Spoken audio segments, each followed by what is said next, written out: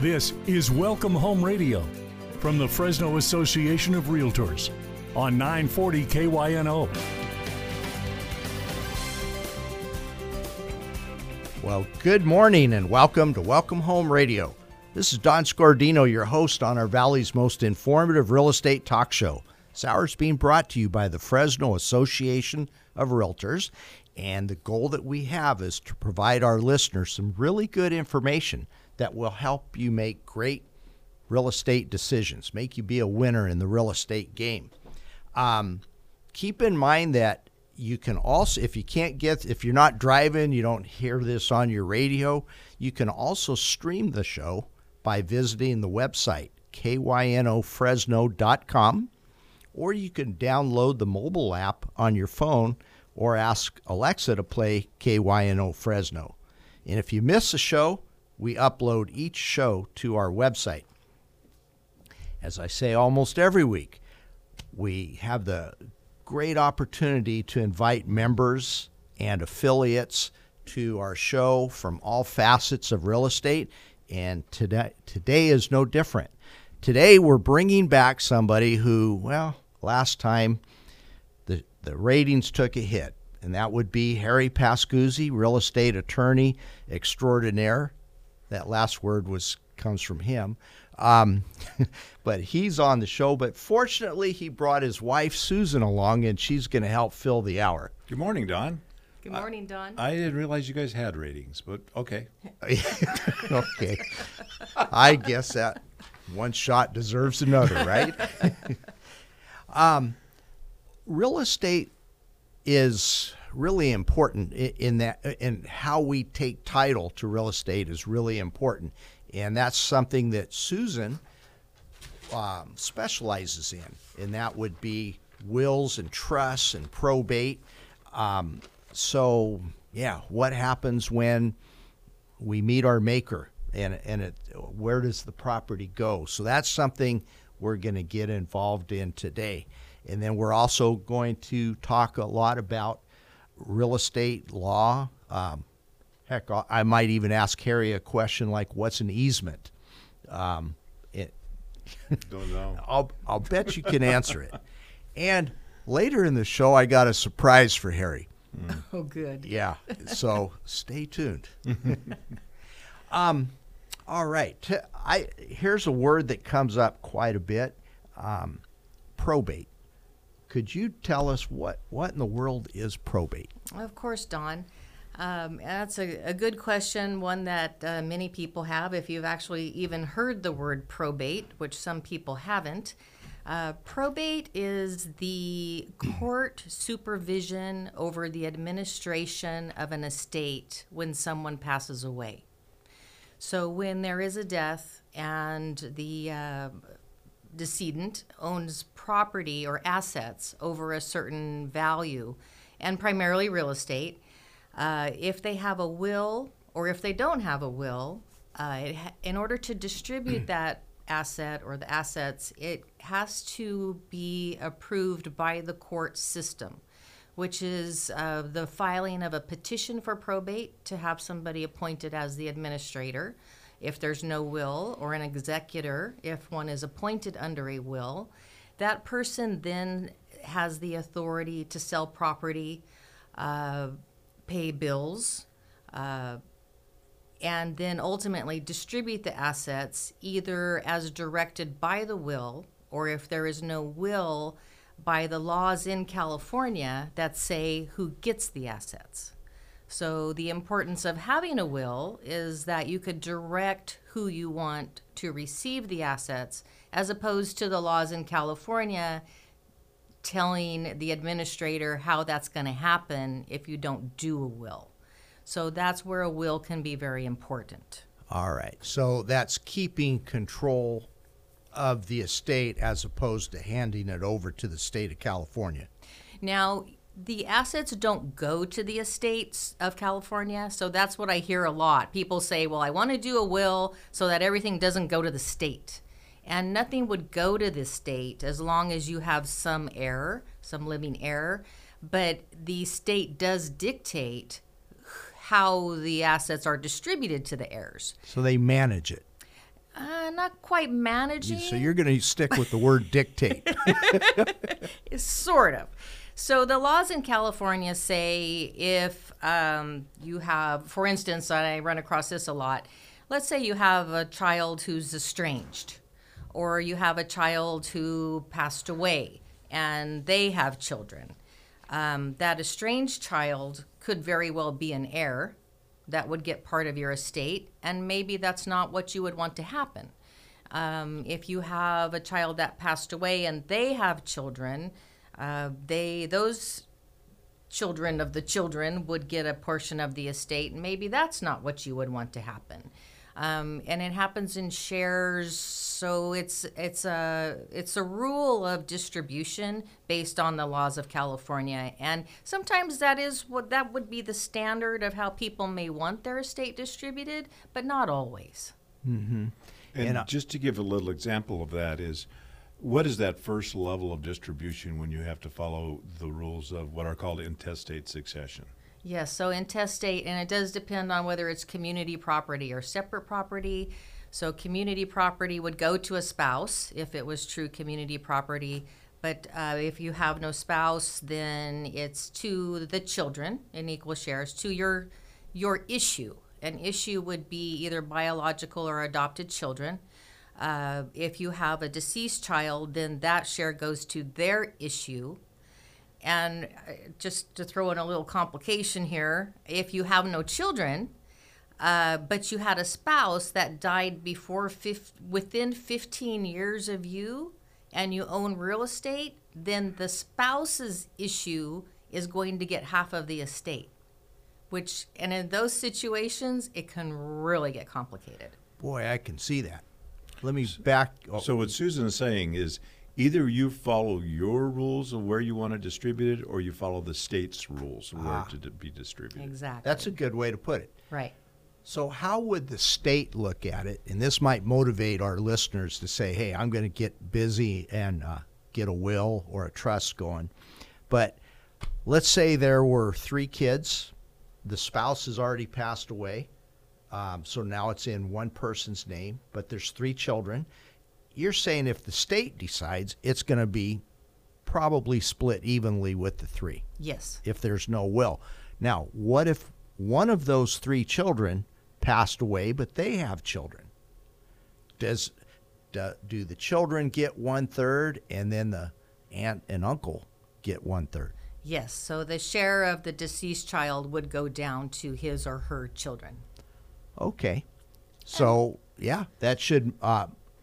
and I see what Harry's saying, too, that, you're letting the state decide how it's going to be rather than how you want it to be. Right. So when somebody says, well, hey, I have a will, when is that not good enough? Can that avoid probate if you're in a will? No. And a lot of people think that if you have a will, it doesn't have to go through probate, and that is not accurate.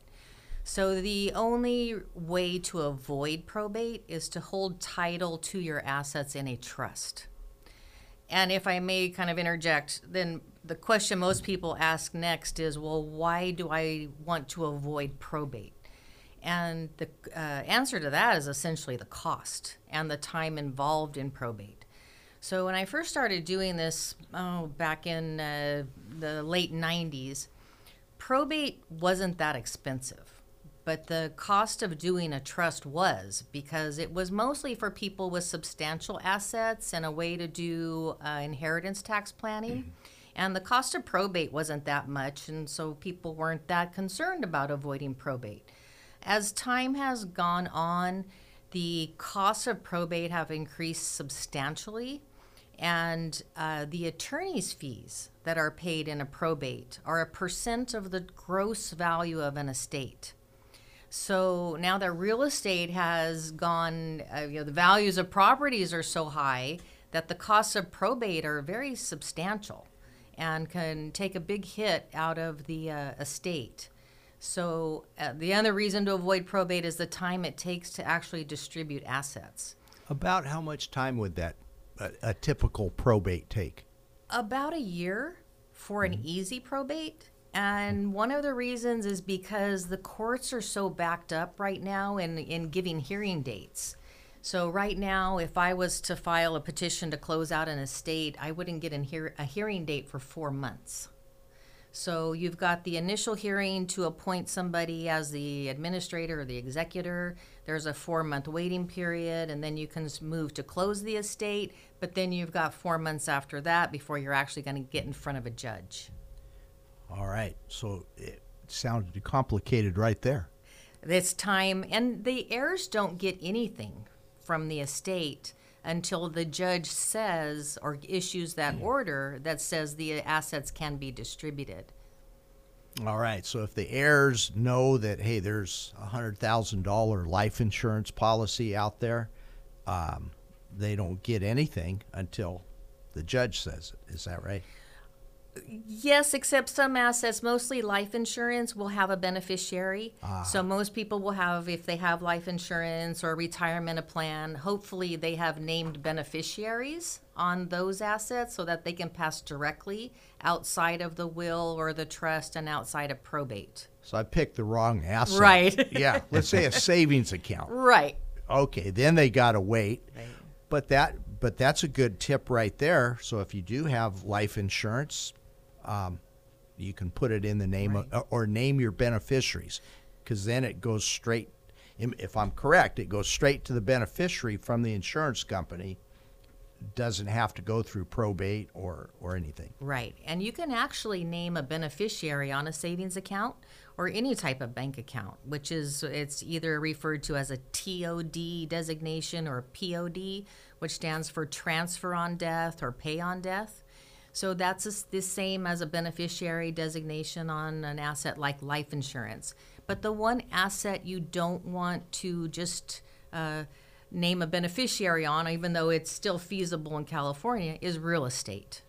Because although we have a transfer on death deed, I don't advise doing TOD deeds. If you've run across that before in your experience, it can be very, for title insurance purposes, it's not a good idea. A simple trust is much better to pass real estate cleanly and effectively in California. All right. And after we get back from our first commercial break, I want to get into the benefits of a trust versus a will. So stay tuned to Welcome Home Radio, 940 KYNO.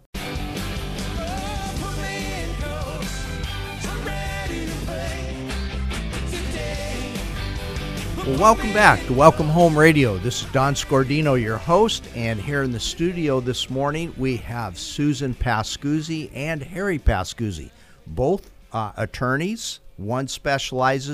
Susan specializes in trusts, wills, and probate. Harry specializes in real estate. Harry, that must be pretty boring, huh? Real estate law? God, that's what a lot of people say. God, you're in real estate. Isn't that boring, just paperwork and this and that? I think this is the best profession to be in, because I'm handling people's most expensive investment of their lives, usually. And when they're selling their real estate, they're probably cashing the biggest check they'll ever cash. And, I consider real estate to be people's most important investments. And frankly, most millionaires are made out of real estate, not what they do from 8 to 5. So, no, and real estate is so fascinating. I mean, I started, a long time ago in title and escrow, and working up to watching how things are done. It's fascinating to all the aspects and ins and outs of real estate. Speaking of you started, it should be known to our listeners, Harry and I started out in real estate together, as far as you worked for me, I worked for you in different ways. And I will say I learned a lot from Harry. Well, you never thought I would say that, right?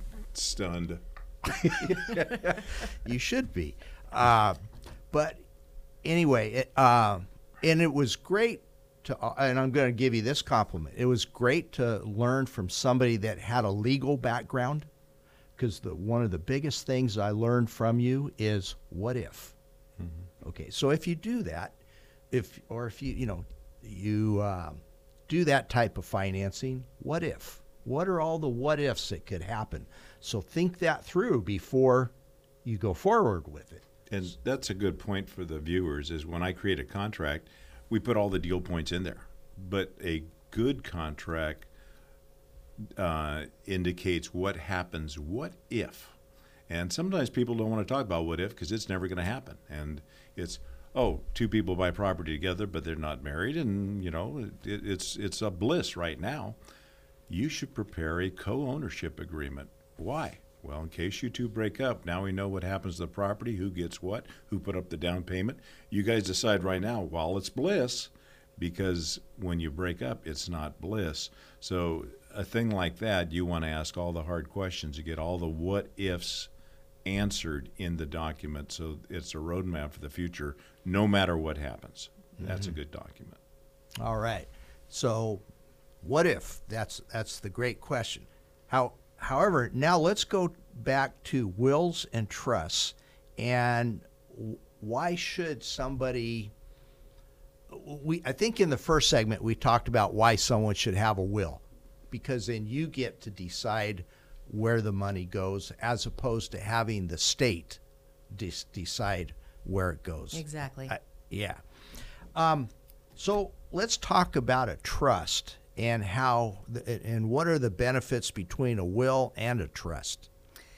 And if I may, the initial question is usually, what is a trust? Okay. So, and the way I like to explain it is a trust is basically an agreement that you make with yourself to hold title to your assets as a trustee of a trust that you create for your own benefit. So while you're living, you are the person that created the trust, you're the beneficiary of the trust, and you are the trustee who is the manager of the trust. And this is referred to as a revocable living trust or sometimes a family trust.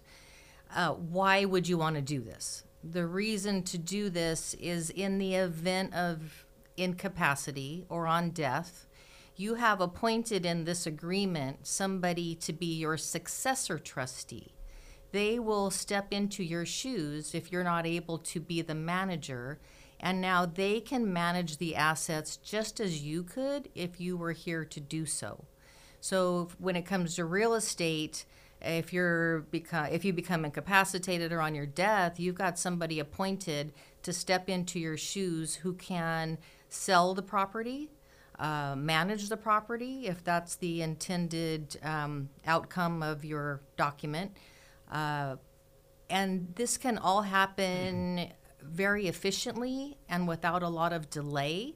So as soon as a death certificate is available, your successor trustee can step in and sell the property if that's what needs to happen.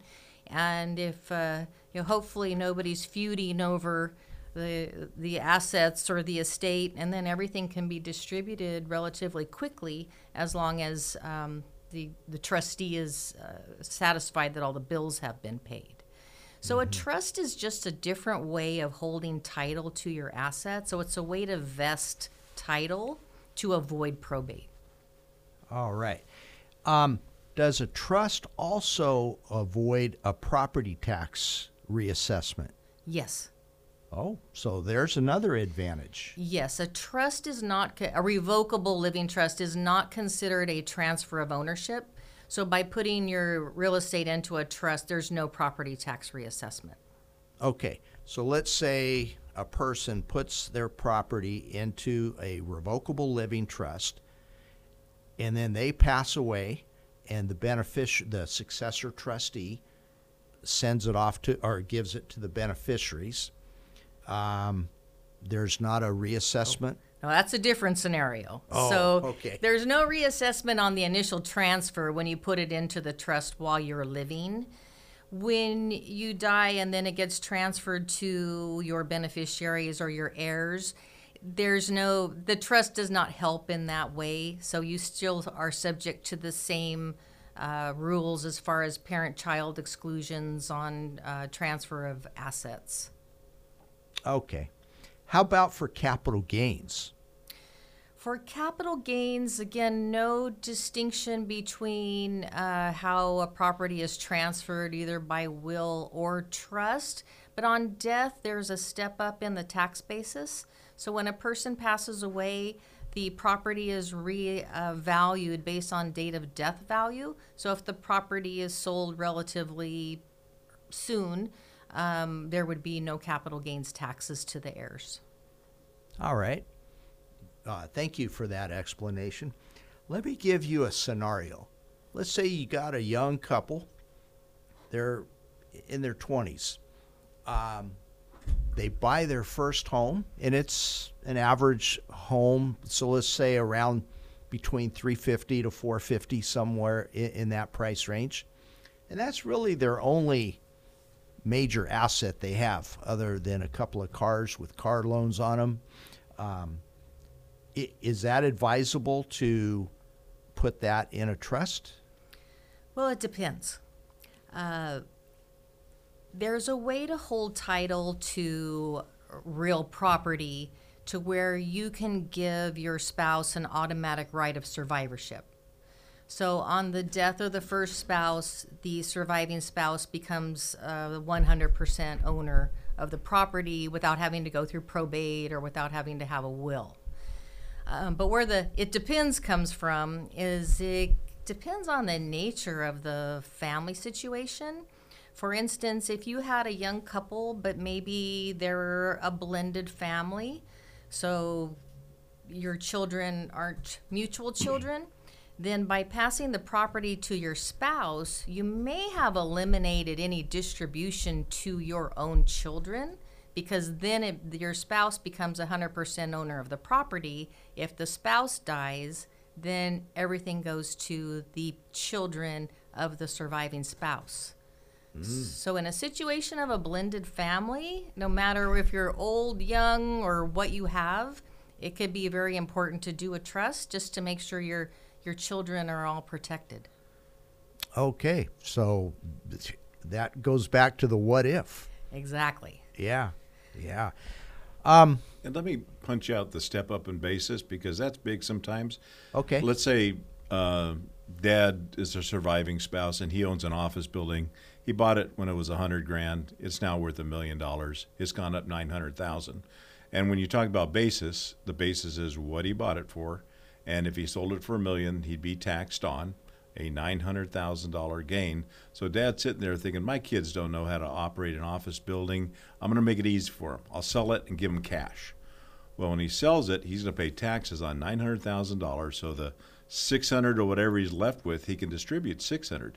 But if he waited a day until he died, and the kid sold the day after he died, they would get the $900 without the income tax, because the basis jumps from $100 to the date of death value of $1 million.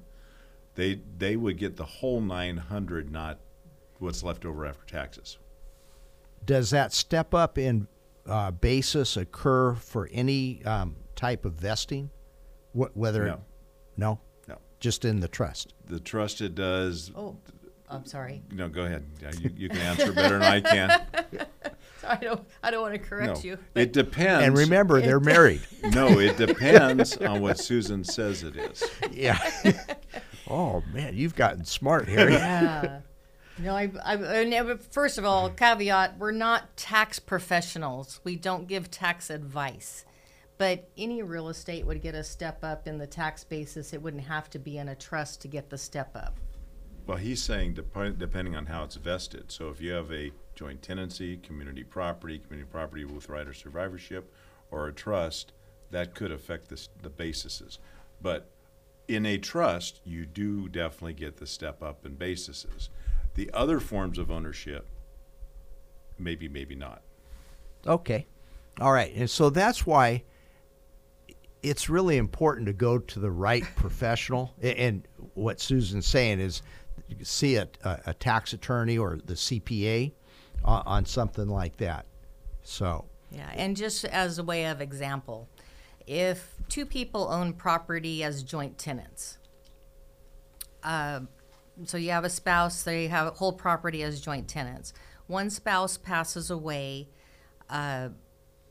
there's only a 50% step up in the tax basis on a joint tenancy. If that property was held as community property with right of survivorship, there would be 100% step up on the tax basis.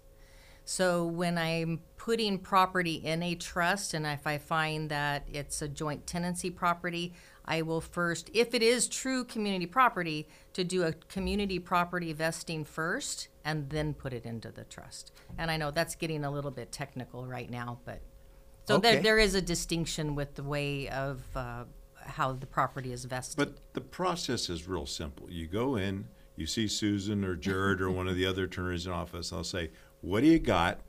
Where's it going?" And they'll figure out all the rest after that. All right. So we don't have to know all this right. ourselves. It's a lot to absorb in an hour. All right. So we are going to go to our next commercial break, but when we get back, I've got more questions on taking title and such. So stay tuned to Welcome Home Radio. I thank my lucky stars to be living here today, 'cause the flag still stands for freedom and they can't take that away. Well, welcome back to Welcome Home Radio. This is Don Scordino, your host, and here in the studio this morning we have Harry Pascuzzi and Susan Pascuzzi of Pascuzzi And Stoker. and Stoker law firm, specializing in real estate and estate planning. Is that the right way to say it? Yes. And civil litigation is the Stoker part of it. Okay. So let me get into some basic real estate, because we've been talking about wills and trusts, and we're going to get back to that too. I want to go into some basic real estate, like, Harry, what is an easement? Seriously, Don, you don't know what an easement is? Okay, I I'm don't. sorry. Let's just say that I don't. How's Let's that? pretend you don't. An easement is giving someone else the right to use your property. Predominantly, easements are for access, or it could be for parking, or it could be for whatever use somebody wants to use your property for. But primarily, I'd say over 90% of all easements are for the right to pass across someone's property to get to their property. Ingress, egress, and access. So when somebody sees, they're buying a home, they see the preliminary title report, and there's an easement to Pacific Gas and Electric, should they be alarmed? That's a good point, because I see a lot of people buy real estate, and there's a title report always issued by the title company. By the way, don't ever buy property without going through escrow and title. You want to see what the condition of the property is, not just visually, but you want to see what it is on paper, which is what you're going to get with the title report. And they will give you a list of exceptions to title, and they will normally give you hyperlinks so you can open up each of the documents and review the documents. You really need to understand what it is that you're buying. I had a family 2 years ago, bought a beautiful lot. Man, they're going to put their pool in the backyard. And what they didn't do is read the easements, and there was an easement for PG&E, went right through the backyard, and it was a cable, 8 feet under the ground, but they weren't building a pool in their backyard. They thought they were going to. So, yes, absolutely, understand the documents. So what happened there is they were not able to use the property for their intended use because they didn't read their stuff. Yeah, there's a lot of easements that are relatively benign. They run along the back 10 feet of your property, normally the utility easements and such. But the oddball one, could cut through your property. Mm-hmm. And of course, there's a lot of, you called it benign easements, where maybe the sidewalk is an easement, typically. And I don't think anybody's going to have a problem with that. They see the sidewalk, so they figure it's there. And actually, you probably own your sidewalk, because on the recorded maps, it's like a 40 or 60 foot dedicated to the city property, which is the roadway, but they only build it to 40 feet.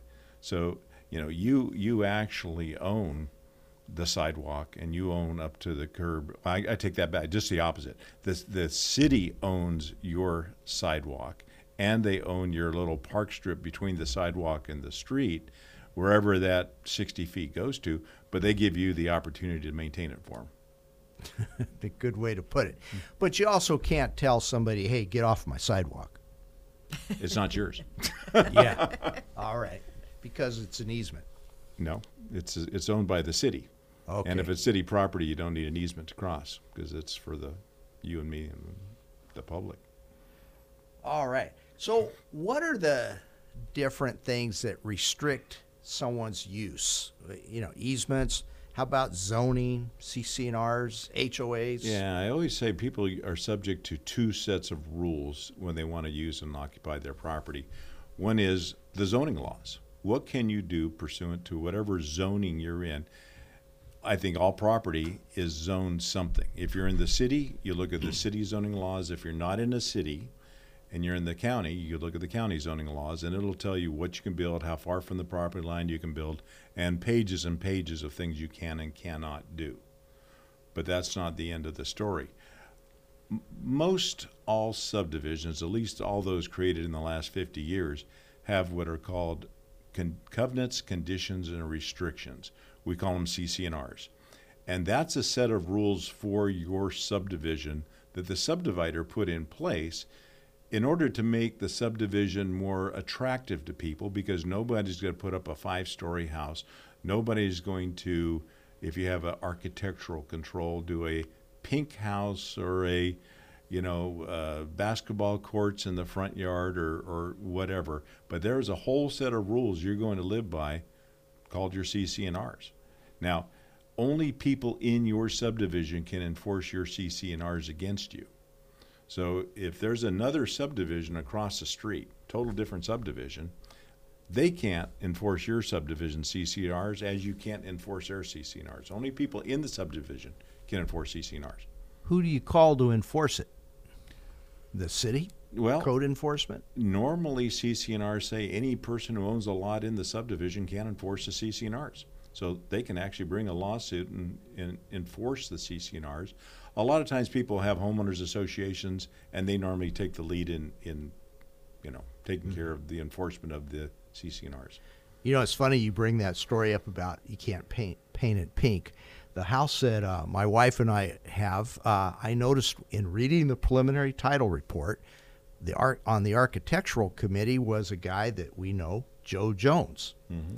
So it's like I called Joe Jones up and I said, "Now, Joe, how are you on here? And why? What are you going to do?" He goes, "Don't worry none." He goes, "I'm not going to tell you what to do or not do. Just don't paint it Dodger blue." Which should be in most CC&Rs. Oh. Not south of Fresno, because that's L.A. Dodger territory. Yeah. Right. All right. So you say it's to make a subdivision more attractive for the CC&R. So what are the typical things that they restrict and allow? Square footage, maybe? Yeah, normally minimum square footage, maximum height, proximity to the property line, like you can't build within 10 feet of the property line. And people say, well, my zoning says I can build 5 feet, but the CC&R say 10 feet. Which one do I have to go by? You go by the most stringent of the two, 10 feet. I don't care if the county says you can do 5 feet. The CC&R say 10. And from a real estate perspective, I'd like to throw this in there. That is nice to have those, because when you go to sell your home, if your neighborhood is very attractive because homes aren't bunched together, there's a fair amount of space in between them, it adds value. It does. I mean, old subdivisions that don't have CC&Rs. If your neighbor was successful and goes to the city and say, I want to rezone and make a store out of this, or a parking lot or whatever, you have nothing to say about that, because there's no set of rules. They'd have to rezone, so now they're in a different zoning and they can do whatever, but you have no power. Or they might decide, your neighbor decides to put a ham radio tower in the backyard. Yeah, that's true. And that, you're right. Those are things, no chickens, no livestock, no radio towers, no, there's I mean, it depends on the CC&R, so we're kind of generalizing, but yeah, it's a good read whenever you buy a house. Read the CC&Rs and see what the rules are. All right. How about an HOA? Is that another restriction to CC&Rs or to zoning? Well, now we're getting into the types of property ownership as well. So I mean, the type of ownership that gives you the least amount of control is your condominium, because you only own from the inside walls in. You don't even own your outside walls. You don't own your roof, and you normally don't own any dirt around your property. The next one is a planned unit development, where you probably own your lot, but there's a lot of common area, common pools, common whatever, rec facilities. And so there is a lot of common area, and there's in both of the condominiums and the planned unit developments, there are associations that manage things. It's a internal management group to enforce the CC&Rs and the rules of the subdivision. But as you expand out, the next level of ownership is normally just a regular old subdivision. There are no common areas, and there might be minor entrance common areas or things like that. But sometimes there's associations set up, sometimes there's not, because they're not really collecting dues. They're just enforcing rules. So the only purpose of those kind of associations is normally just architectural control. And when I say architectural, I'm talking about colors and additions and all kinds of things. Is that called a PUD de minimis? No. PUD, planned unit de minimis? Planned, yeah. The HOAs that don't collect dues, they just put out an architectural design. Okay. Sure, Don. This is the same look I used to get when I worked for Harry many years ago. And you notice we haven't worked together in a while. All right. I was trying to show off that I could speak Latin. De minimis. But you got to know what it means. All right. With that, we're going to our next commercial break, but stay tuned to Welcome Home Radio, 940 KYNO. I'm proud of the house we built. It's stronger than sticks, stones, and steel. It's not a big place. Well, welcome back to Welcome Home Radio. This is Don Scordino, your host, and we have a couple of celebrities here in the studio who they have a law firm that has just made the top 5. Is that right? According to the Business Journal. That's correct, Don. Yeah. All right. Well, congratulations on that. See, real estate is a big thing. Okay. Been around a long time. Now, I mentioned earlier that I was going to surprise Harry with something. Harry and I, back in the 80s, he hired me to be a manager for Farina Real Estate that he was a 50% owner of, along with Joe Farina, the builder. And I just handed him something that, because he wanted me to do a training piece on leases, lease options, option to purchase, and all that, which is a potentially litigious situation if you don't do it correctly. Anyway, I just surprised Harry and I gave him that training tape. The only problem is, go ahead, Harry, tell us what the problem is. Well, actually, Don forgets, but he actually did we put together a whole series of training tapes before training was really training. And maybe that's how I got my experience here for the radio. Yeah, maybe. So we did the whole book on training, but we got tired of training every time we hired a new agent, so we put it on tape. There's actually about 20 of these tapes on all different segments. And Don gave this to me so I can watch it tonight, but it's on a VHS, and I have no idea how you operate one of these anymore. Yeah. That's why I gave it to you, because I can't use it anymore. No. All right. Tell us about, both of you, tell us about some of the problem transfers that you've seen that have come across your desk where somebody thinks they went on the internet and found, oh, here's how I can do my estate planning, or here's how I can transfer property. What are some of the issues that come up? The one that cracks me up is when people come in and say, you know what, I would put the property I own in my son Joe's name, and I told him what to do after we die because I have 6 kids, and he's the most trustworthy of the bunch. And now I don't trust Joe anymore, so I want to get it out of his name. How do I do that? Well, you got to get Joe to sign a deed back to you. Well, Joe and I aren't talking.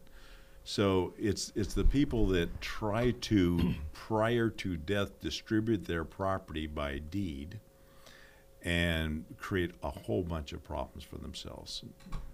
And not only when are you potentially creating problems, but when you transfer the property to your kids while you're living, you're making a gift of that asset. And then the kids won't get that step up in the basis to eliminate the capital gains taxes because a gift goes with the same basis that the donor has. So they lose the step up in the tax basis that they would have gotten had they inherited the property. So that can be problematic on a couple of different levels.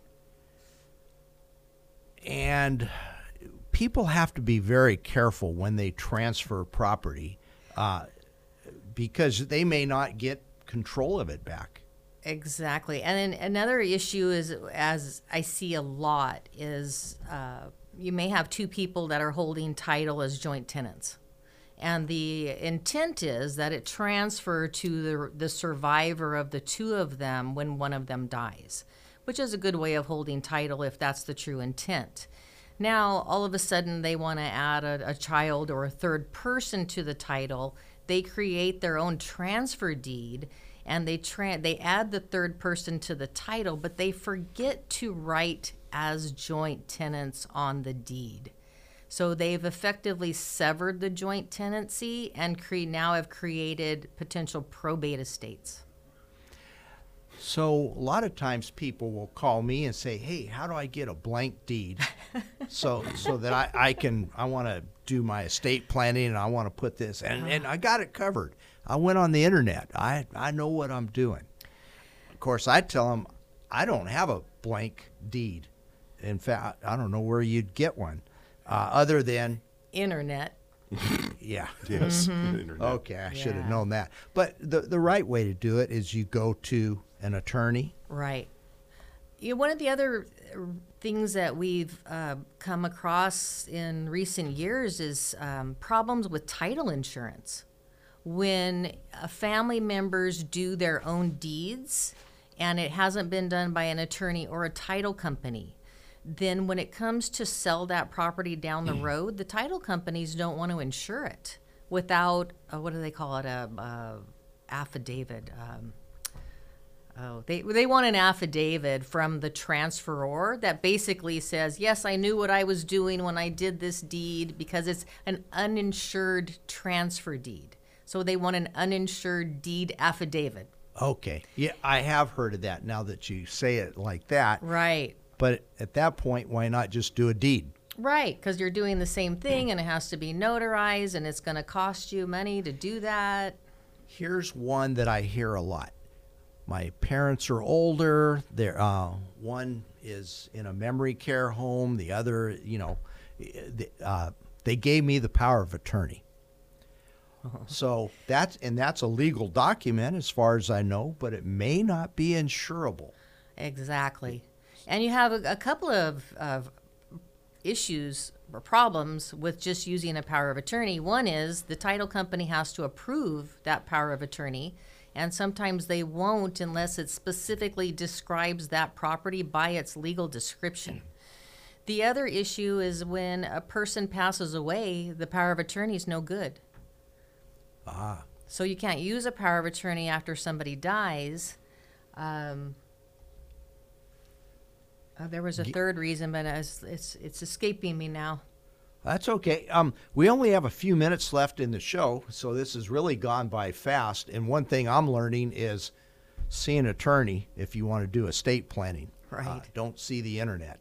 But I'd like to ask each of you, first, Harry, give in 1 minute or less, tell us, what do you want our listeners to remember most about what you talked about in the show. You know, if you could summarize. As we're going through all these horror stories, I think back what I said in the beginning, which is real estate is normally your biggest investment, and it's important to care for it legally, and documents and everything like that, and how you transfer it, and how you work out agreements to what you're going to do. If you buy it with a buddy, or you transfer it to you and your girlfriend, however you do it, work out all the documents to avoid all the pitfalls and problems. And the second thing is, as much as we love and respect our Dodger fans, Fresno is giant country. Oh.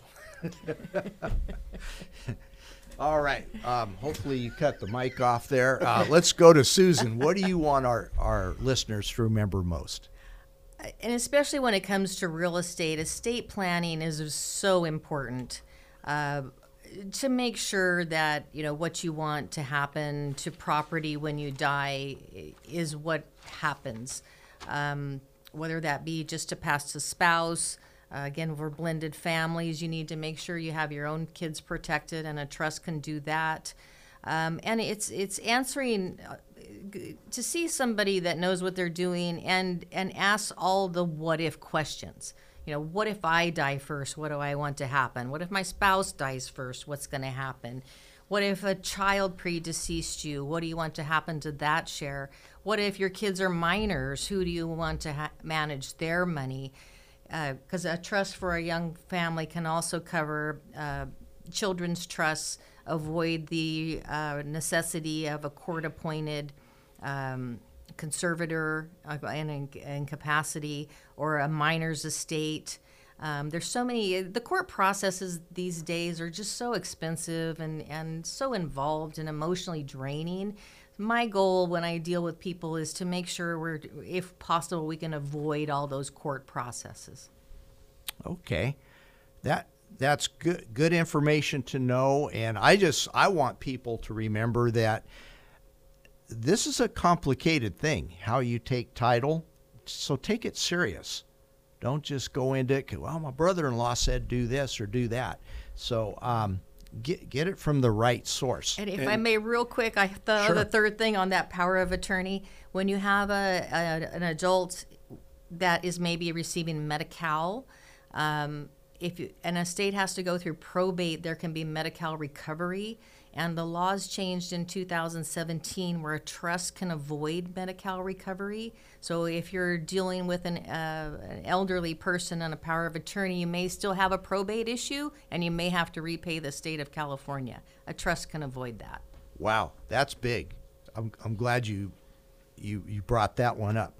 Now, for the last couple minutes of the show, I want to go back to, we're going to do this new segment for the next month, and this goes back to last week when we had children on the show teaching us what a home truly means. So each week for the next month, I'm going to give a few of their quotes.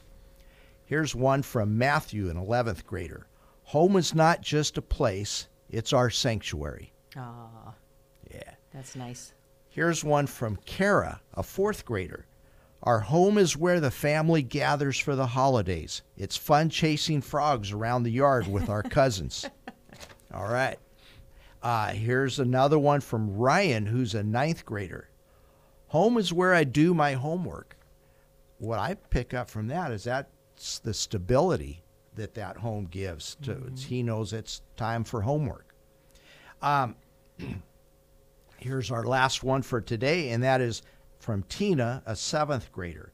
Our home is where my family and friends hang out and enjoy ourselves.